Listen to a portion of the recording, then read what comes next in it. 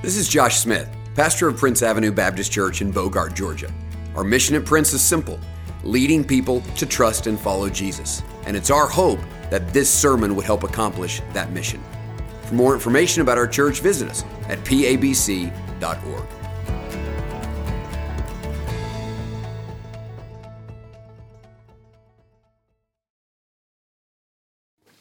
Well, we come to the fourth and the most well-known of Isaiah's servant songs, Isaiah 52, beginning in verse 13 and going down through 53 and verse 12.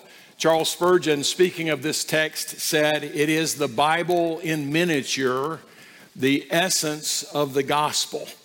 Another commentator said that this is the most important text in the Old Testament. It is the basis of Paul's argument for justification in Romans 5.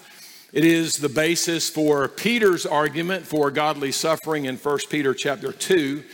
In my opinion, Isaiah 53 is to the Old Testament what Romans 8 is to the New Testament. It is just rich in significance for every believer because it gives us an astonishingly clear understanding of the gospel, showing us the need for reconciliation and the means by which we are reconciled.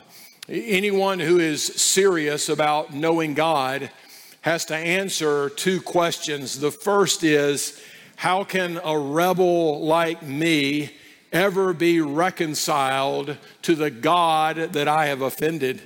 And the second question is, how could a holy God ever look at a rebel like me with favor? Well, the one answer to both of those questions is Jesus. That Jesus paid the penalty of my rebellion so that I can be reconciled to God, and Jesus satisfied the wrath of God against my sin so that God can be reconciled to me. In Jesus Christ, we who are far away have been brought near and made to be at peace with God. That's the heart of this text. We see Jesus as the suffering servant who comes as our substitutionary sacrifice to save us from the guilt of our sin. And in this, Jesus is unique. No one else can provide us with right standing before God, but Jesus, in his death and resurrection, secures our forgiveness and our reconciliation. So that's the heart of where we're going to go with this particular passage. Let's read from Isaiah chapter 52, verse 13, and we'll read straight through 53 to the end of that chapter. "Behold, my servant shall act wisely. He shall be high and lifted up and shall be exalted. As many were astonished at you, his appearance was so marred beyond human semblance, and his form beyond that of the children of mankind. So shall he sprinkle many nations. Kings shall shut their mouths because of him. For that which has not been told them they see, and that which they have not heard they understand. Who shall believe what he has heard from us? And to whom has the arm of the Lord been revealed? For he grew up before him like a young plant, and like a root out of dry ground. He had no form or majesty that we should look at him, and no beauty that we should desire him. He was despised and rejected by men, a man of sorrows and acquainted with grief. And as one from whom men hid their faces, he was despised, and we esteemed him not. Surely he has borne our griefs and carried our sorrows, yet we esteemed him stricken, smitten by God, and afflicted. But he was wounded for our transgressions. He was crushed for our iniquities. Upon him was the chastisement that brought us peace, and with his stripes we are healed. All we like sheep have gone astray. We have turned everyone to his own way, and the Lord has laid on him the iniquity of us all. He was oppressed and he was afflicted, yet he opened not his mouth. Like a lamb that is led to the slaughter, and like a sheep that before its shearers is silent, so he opened not his mouth. By oppression and judgment he was taken away. And as for this generation who considered that he was cut off out of the land of the living, stricken for the transgression of my people.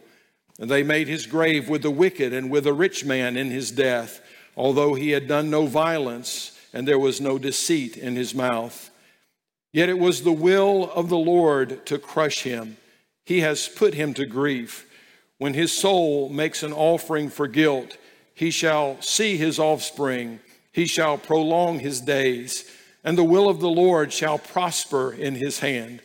Out of the anguish of his soul he shall see and be satisfied. By his knowledge shall the righteous one, my servant, make many to be accounted righteous, and he shall bear their iniquities. Therefore I will divide him a portion with the many, and he shall divide the spoil with the strong, because he poured out his soul to death and was numbered with the transgressors. Yet he bore the sin of many and makes intercession for the transgressors. Well, there's great irony in this text.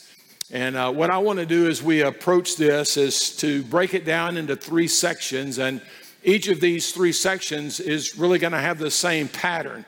We're going to see that Isaiah moves from the dubious appearance or the doubtful appearance of Jesus to the definitive accomplishment of Jesus. So that in spite of what Jesus looked like, in spite of his appearance, in spite of what people thought about him, Jesus actually finished and accomplished the task of salvation. He has triumphed over sin, death, and evil. So the text will show us exactly how he has done that. So the truth that we really want to focus on is this: Jesus has finished the task of reconciling sinners to God, and the text will show us how that happens. So the 3 sections will begin with the first in chapter 52 in verse 13 through 15, and we see that Jesus is regarded as unclean, but he becomes our sacrifice.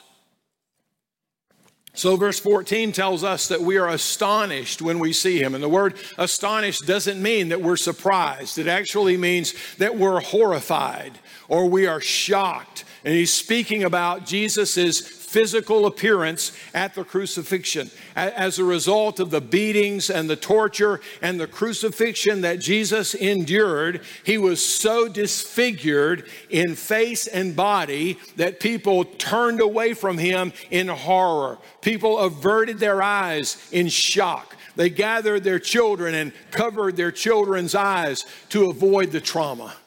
The first date that I took Beverly on, we went to a movie, which was a dumb idea.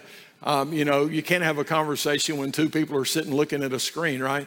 Nevertheless, we went to see The Elephant Man, which was based on the true story of John Merrick, who in Victorian England was so deformed by the disease that he had that he was actually abandoned and eventually basically became a slave living in a traveling circus. And he was a freak show, and people would come and pay their money, and they would go behind the curtain and they would get a peek at this person who was so disfigured by disease that he could hardly be looked upon. And one scene in the movie, there's a group of women who come and they approach that tent, and they pay their money and they go in, and they're just kind of excited about what's the freak show all about. And they get back and they look at John Merrick, and they are just so shocked that they literally scream and go running from the tent. Now that's the picture that is being presented here of Jesus. That Jesus, after being tortured, hardly resembled a man, and people said, we don't want to look at him. But there's something far more important than just his physical disfigurement. Isaiah uses the word marred, which was the term used to describe those thought to be under God's judgment because they were ritually unclean. And specifically, when people heard of someone being marred, what came to their mind was a leper, because leprosy was the plague of the day. And leprosy was a term used for a whole gamut of skin diseases, but at its worst, leprosy was so physically debilitating that it left its victims broken and disabled and hideously disfigured.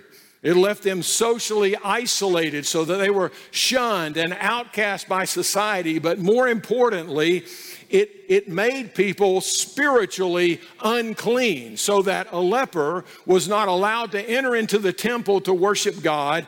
He lived under a cloud of alienation. And here's the thing. Even if a leper was healed physically, he was still unclean until he had been ritually cleansed by a priest. Now, we look at verse 15 and we see that in spite of this appearance, he sprinkles the nations. The word sprinkle is the very word that would have brought to mind this idea of ritual cleansing, because it's the word that was used for the ritual cleansing of a leper. So if a leper was healed physically, he had to go to the priest, and the ritual is described in Leviticus 14. He would take 2 birds, and the priest would take one of those birds, and he would kill the bird, and he would drain the blood of that bird into a basin that was filled with pure water, and he would mix the blood and the water. And then he would take a stick made of cedar wood, and he'd have a bundle of hyssop, which is a plant that had spongy leaves. And he would take that bundle of hyssop, and he would bind that bundle of hyssop to that stick with a scarlet piece of thread. And then he would go and he would dip that hyssop into the blood and water mixture, and he would come to the leper and he would sprinkle that over the body of the leper. And when he had received that sprinkling of the blood and the water of that bird, then he was declared to be ritually cleansed. The stain that he had borne and the alienation that was a result of his leprosy was gone. So then they would take that second bird and they would turn it loose, and it was a symbolic demonstration of his stain and the curse that came with it flying away. So the leper would see that bird flying away and know that the curse and the stain that made him ritually unclean and unable to come into the presence of God was gone. This is the very type of cleansing that Jesus has done for the nations and for us. That through his blood, Jesus Christ has cleansed us and declared us to be acceptable to enter into God's presence. So like that bird that is set free, we are free from the curse and the stain of our sin. We're free from the alienation. We're free from the bondage that kept us separated from God and his people. And we are free to enter the presence of God in right standing. Oh, there is a fountain filled with blood drawn from Emmanuel's veins. And sinners plunged beneath that flood lose all their guilty stains. Now see, the irony here is that this marring and disfiguring of Jesus that made him unclean is actually the means by which we are cleansed from our sin. What causes us to turn away from him physically is actually the means by which God spiritually draws us near and makes us his own. Here is Jesus, who is regarded as unclean. He is the sacrifice through whom our sin is cleansed. The second section will be chapter 53. And verses 1 through 6. Jesus is regarded as accursed, but he becomes our substitute. Verse 2 of chapter 53 presents Jesus as undesirable. He's not a towering cedar. He's more of a tender young plant. He's not regal in appearance. He's not handsome like King Saul or King David. He's not a rich and famous celebrity. He's not regarded as a great leader. But verse 3 takes this, again, much further. He's described as being despised. And in fact, Isaiah uses the word despised twice. For Hebrews, the repetition was generally the way of expressing a superlative. So Jesus is not just despised, he's really despised. And the word really carries the idea of someone being vile and despicable, and it points specifically to someone being regarded as reprobate, someone who is regarded as accursed. We saw that with the Pharisees. The Pharisees called him the prince of demons. They referred to his ministry as the work of the devil. They accused him of being a blasphemer. Well, the crowds, as Jesus was on trial, screamed for his death, choosing the known thief and murderer Barabbas for release while demanding that Jesus be crucified. And when Jesus was crucified, they remembered Deuteronomy 21:23.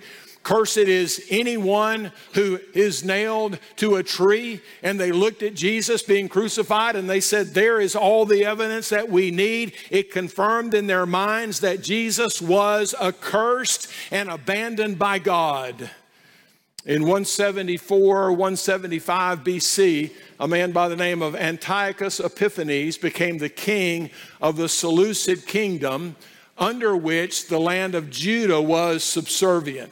And Antiochus Epiphanes had one goal in mind for his kingdom. He wanted his kingdom to be thoroughgoing Hellenistic in all of their culture. He wanted everyone in his kingdom to live the Greek way of life. So he built a gymnasium in Jerusalem because the Greeks liked competition. He wanted the Jews to be competitive and enjoy the games that the Greeks enjoyed. He began to insist that the Jewish children be taught a Hellenistic worldview. And most importantly to the Jews, Antiochus Epiphanes demanded that the Jews begin to worship the way that Greeks worshiped. And so Antiochus Epiphanes went into the temple of Yahweh and he put up an altar to Zeus, and he actually sacrificed a pig on the altar of God. He desecrated the temple to the point that Antiochus Epiphanes became the villain of all villains to a Jewish person. If you were to ask a typical Jewish person who is the worst, most vile, most despicable human being that you could ever think of, they would say Antiochus Epiphanes. Well, here's an interesting thing. When Daniel prophesied the coming of Antiochus Epiphanes, in Daniel 11:21, he described him as that contemptible man. And the word contemptible in the ESV is actually the same word that is translated despised in Isaiah chapter 53. Think of the most vile, despicable, evil person that you can think of that has ever lived. Maybe it's Hitler, or maybe it's Stalin. And whatever it is that you would use to describe that person, that's the equivalent of the way the people in Jesus' day are describing him. He is comparable to the most vile, contemptible, evil person they have ever known. Well, what was the truth of the matter? What actually happened with Jesus? Well, verse 6 tells us that when Jesus hangs on the cross, God laid our sin on him. The word laid means that something comes in lights or something lands on. So God took our sin and he caused our sin to land on Jesus. God took all of our sin and caused it to land on our Savior. As Paul said in 2 Corinthians 5:1, God made him who knew no sin to be sin for us. So here's the irony. The one who is regarded as accursed is actually one who is perfectly innocent, perfectly righteous, perfectly pure, and yet he actually becomes accursed for us, because Jesus serves as our substitute. And Jesus took the wrath that we deserve. He took the cursing that we deserved. He bore the punishment due to us because of our rebellion, and He delivers us. Notice specifically what Jesus did. As our substitute, we're told that He carried our sorrows and our griefs. Those are the consequences of our guilt. As our substitute, Jesus carried our guilt. Just like the scapegoat in the Old Testament, when the priest would take that goat on the Day of Atonement, he would confess the sins of the people on the head of that goat, and then he would drive it out into the wilderness. And it was a demonstration to the people of God that God had heard the prayers of the priest. He had forgiven their sins, and now their sins are being carried far away where they will never bother them again. As the psalmist said in Psalm 103, verse 12, as far as from east is to west, so He has removed our sins from us. What else does He tell us He did as our substitute? He carried our guilt. He canceled our debt. He canceled our debt. Listen to what Paul says in Colossians chapter 2 and verses 13 and 14. And you who were dead in your trespasses and the uncircumcision of your flesh, God made alive together with Him, having forgiven us all our trespasses by canceling the record of debt that stood against us with its legal demands. This He set aside, nailing it to His cross. And when someone was crucified, it was not unusual. In fact, in a way it was typical. The authorities would take a piece of wood or they would take a piece of parchment and they would write on that paper or that wood the crime of the person who was being crucified. So if you were walking by and you saw people on a cross, there would be a sign. This guy's being crucified for treason. This guy's being crucified for murder. And if you saw someone on a cross, typically you would know the crime for which he was being punished. Well, God tells us through Paul that we have an IOU. We have an IOU that is due. That we owe God perfect obedience and perfect love. And instead of giving God perfect obedience and perfect love, we have given Him disobedience and idolatry. We have not lived up to our obligation. And so we must pay up. So here's what Paul says. Paul says that God took that IOU.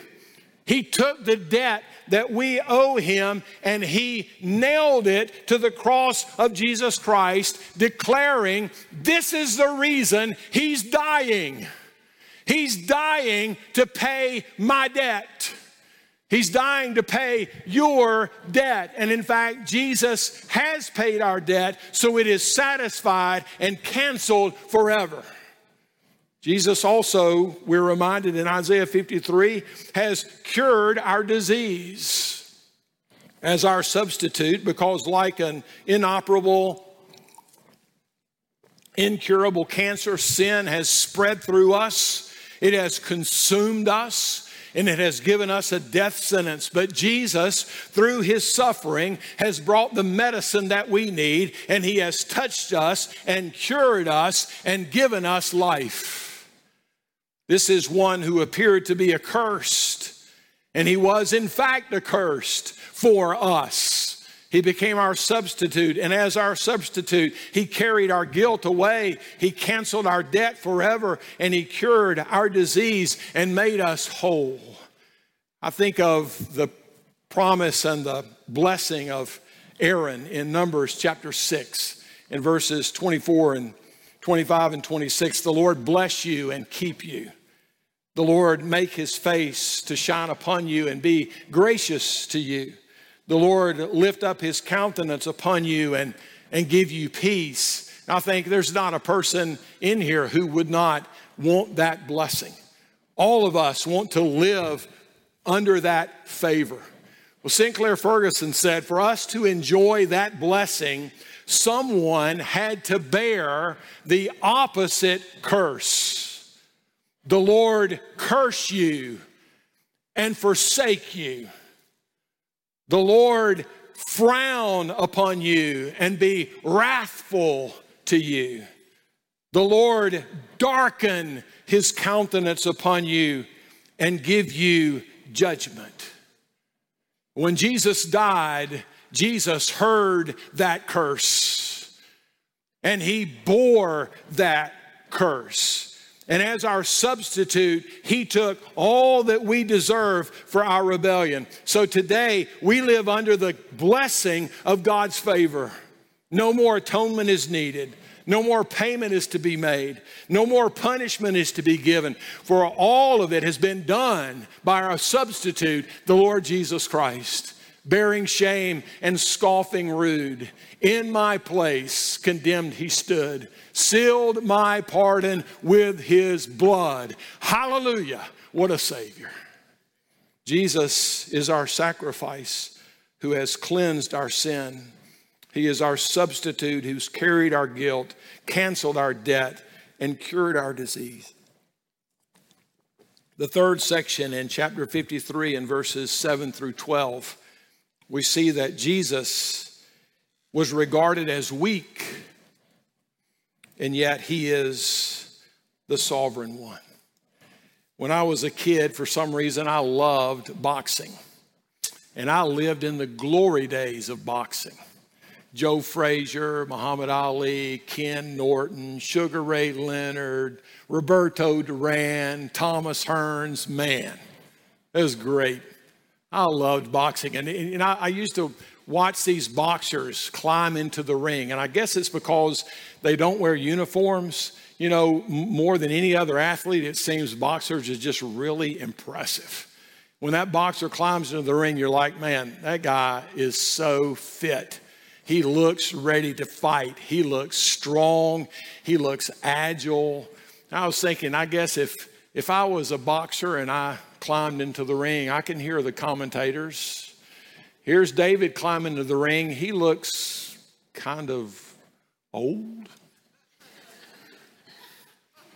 He looks a little bit slow. Looks a little bit punchy. This guy's not very impressive. Well, that's what they thought when they looked at Jesus.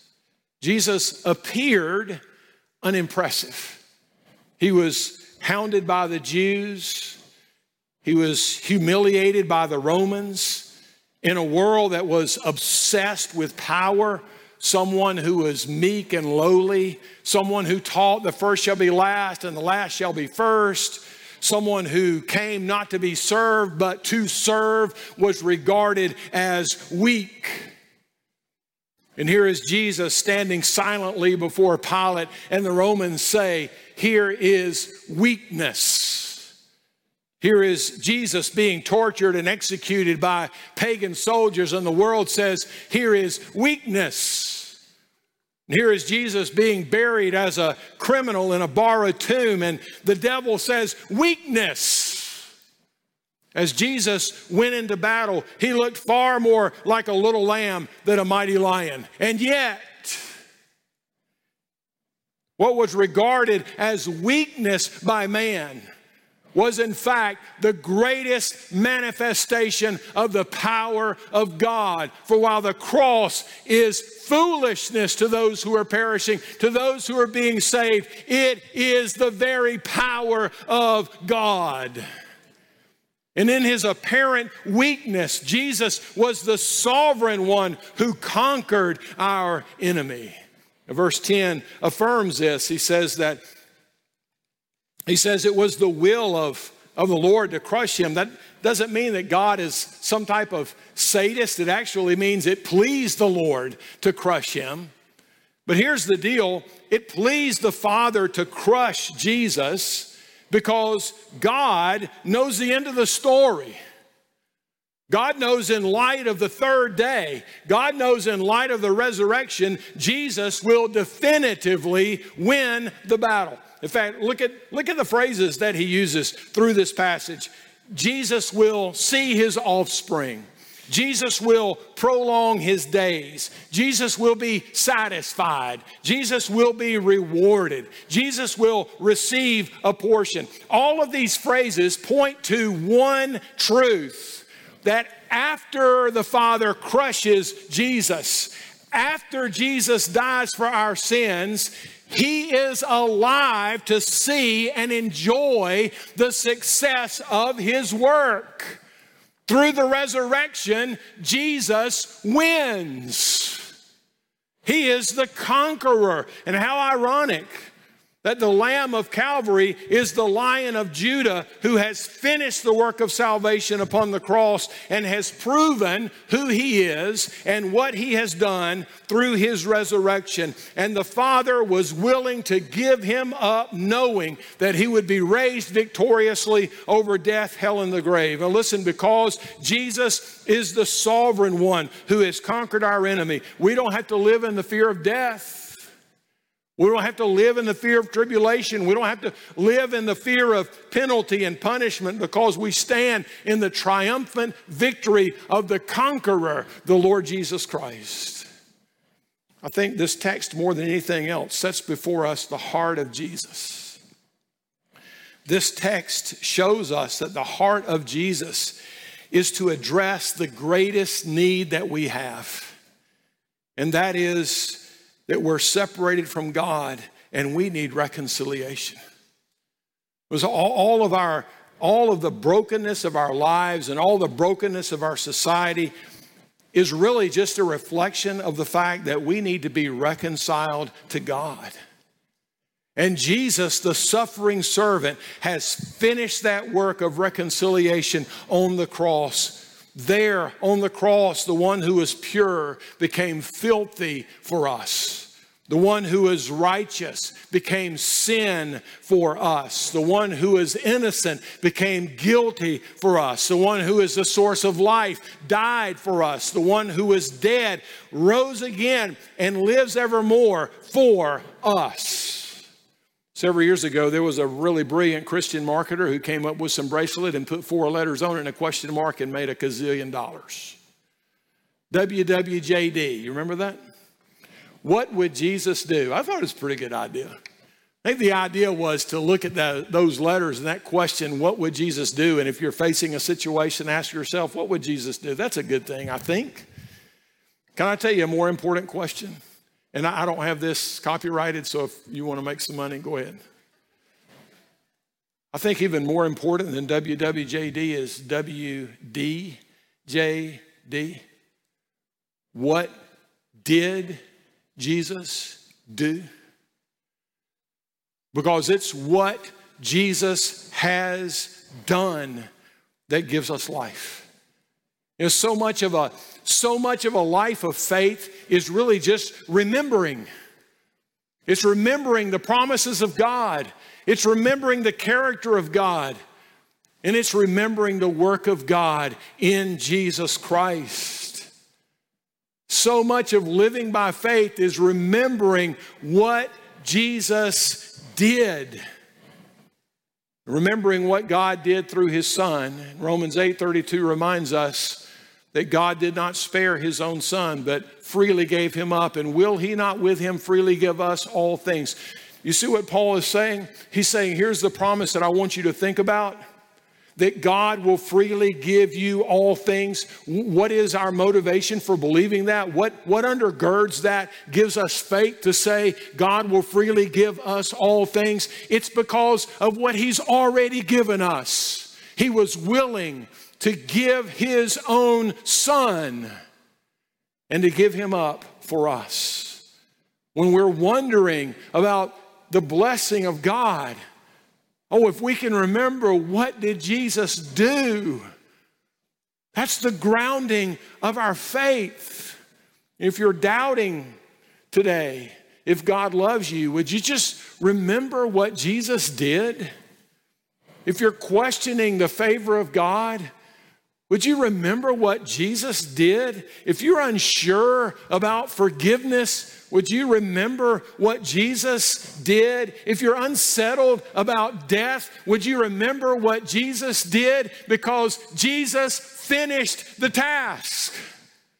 And what Jesus did is he came as a suffering servant and became our substitutionary sacrifice who delivers us from sin and to God. That's what he has done. That's the finished work that he's accomplished. And that finished work should be our focus and our hope every day.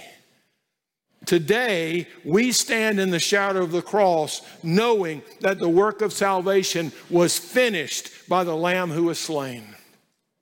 Today, we stand in the light of the empty tomb, confident that God has accepted his offering on our behalf, confident that the Lion of Judah has conquered the enemy. And if we want to grasp the fullness of who Jesus is, if we want to understand the gospel, if we want to find genuine rest for our souls, if we want to live a life of faith, if we want to truly live for God's glory, then today and every day, let us embrace the finished work of Jesus Christ upon that cross. Let us rejoice in the favor that Jesus has secured for us. Let us accept the forgiveness that Jesus has granted us. Let us live in the power of the resurrection that Jesus has provided for us. For he is the triumphant Savior who has finished the work. You don't seem too excited, but I want to sing. So we're going to sing. And I'm going to pray. And as we sing, this is my prayer, that God would use this song to cement in your hearts and minds this truth. Jesus is the means of reconciliation with God, and he has finished the work. And as we worship God, as we worship Jesus, as we sing the words of this song, would you ask the Lord to cement that in your heart and mind today and every day, to remember who Jesus is and what he has done.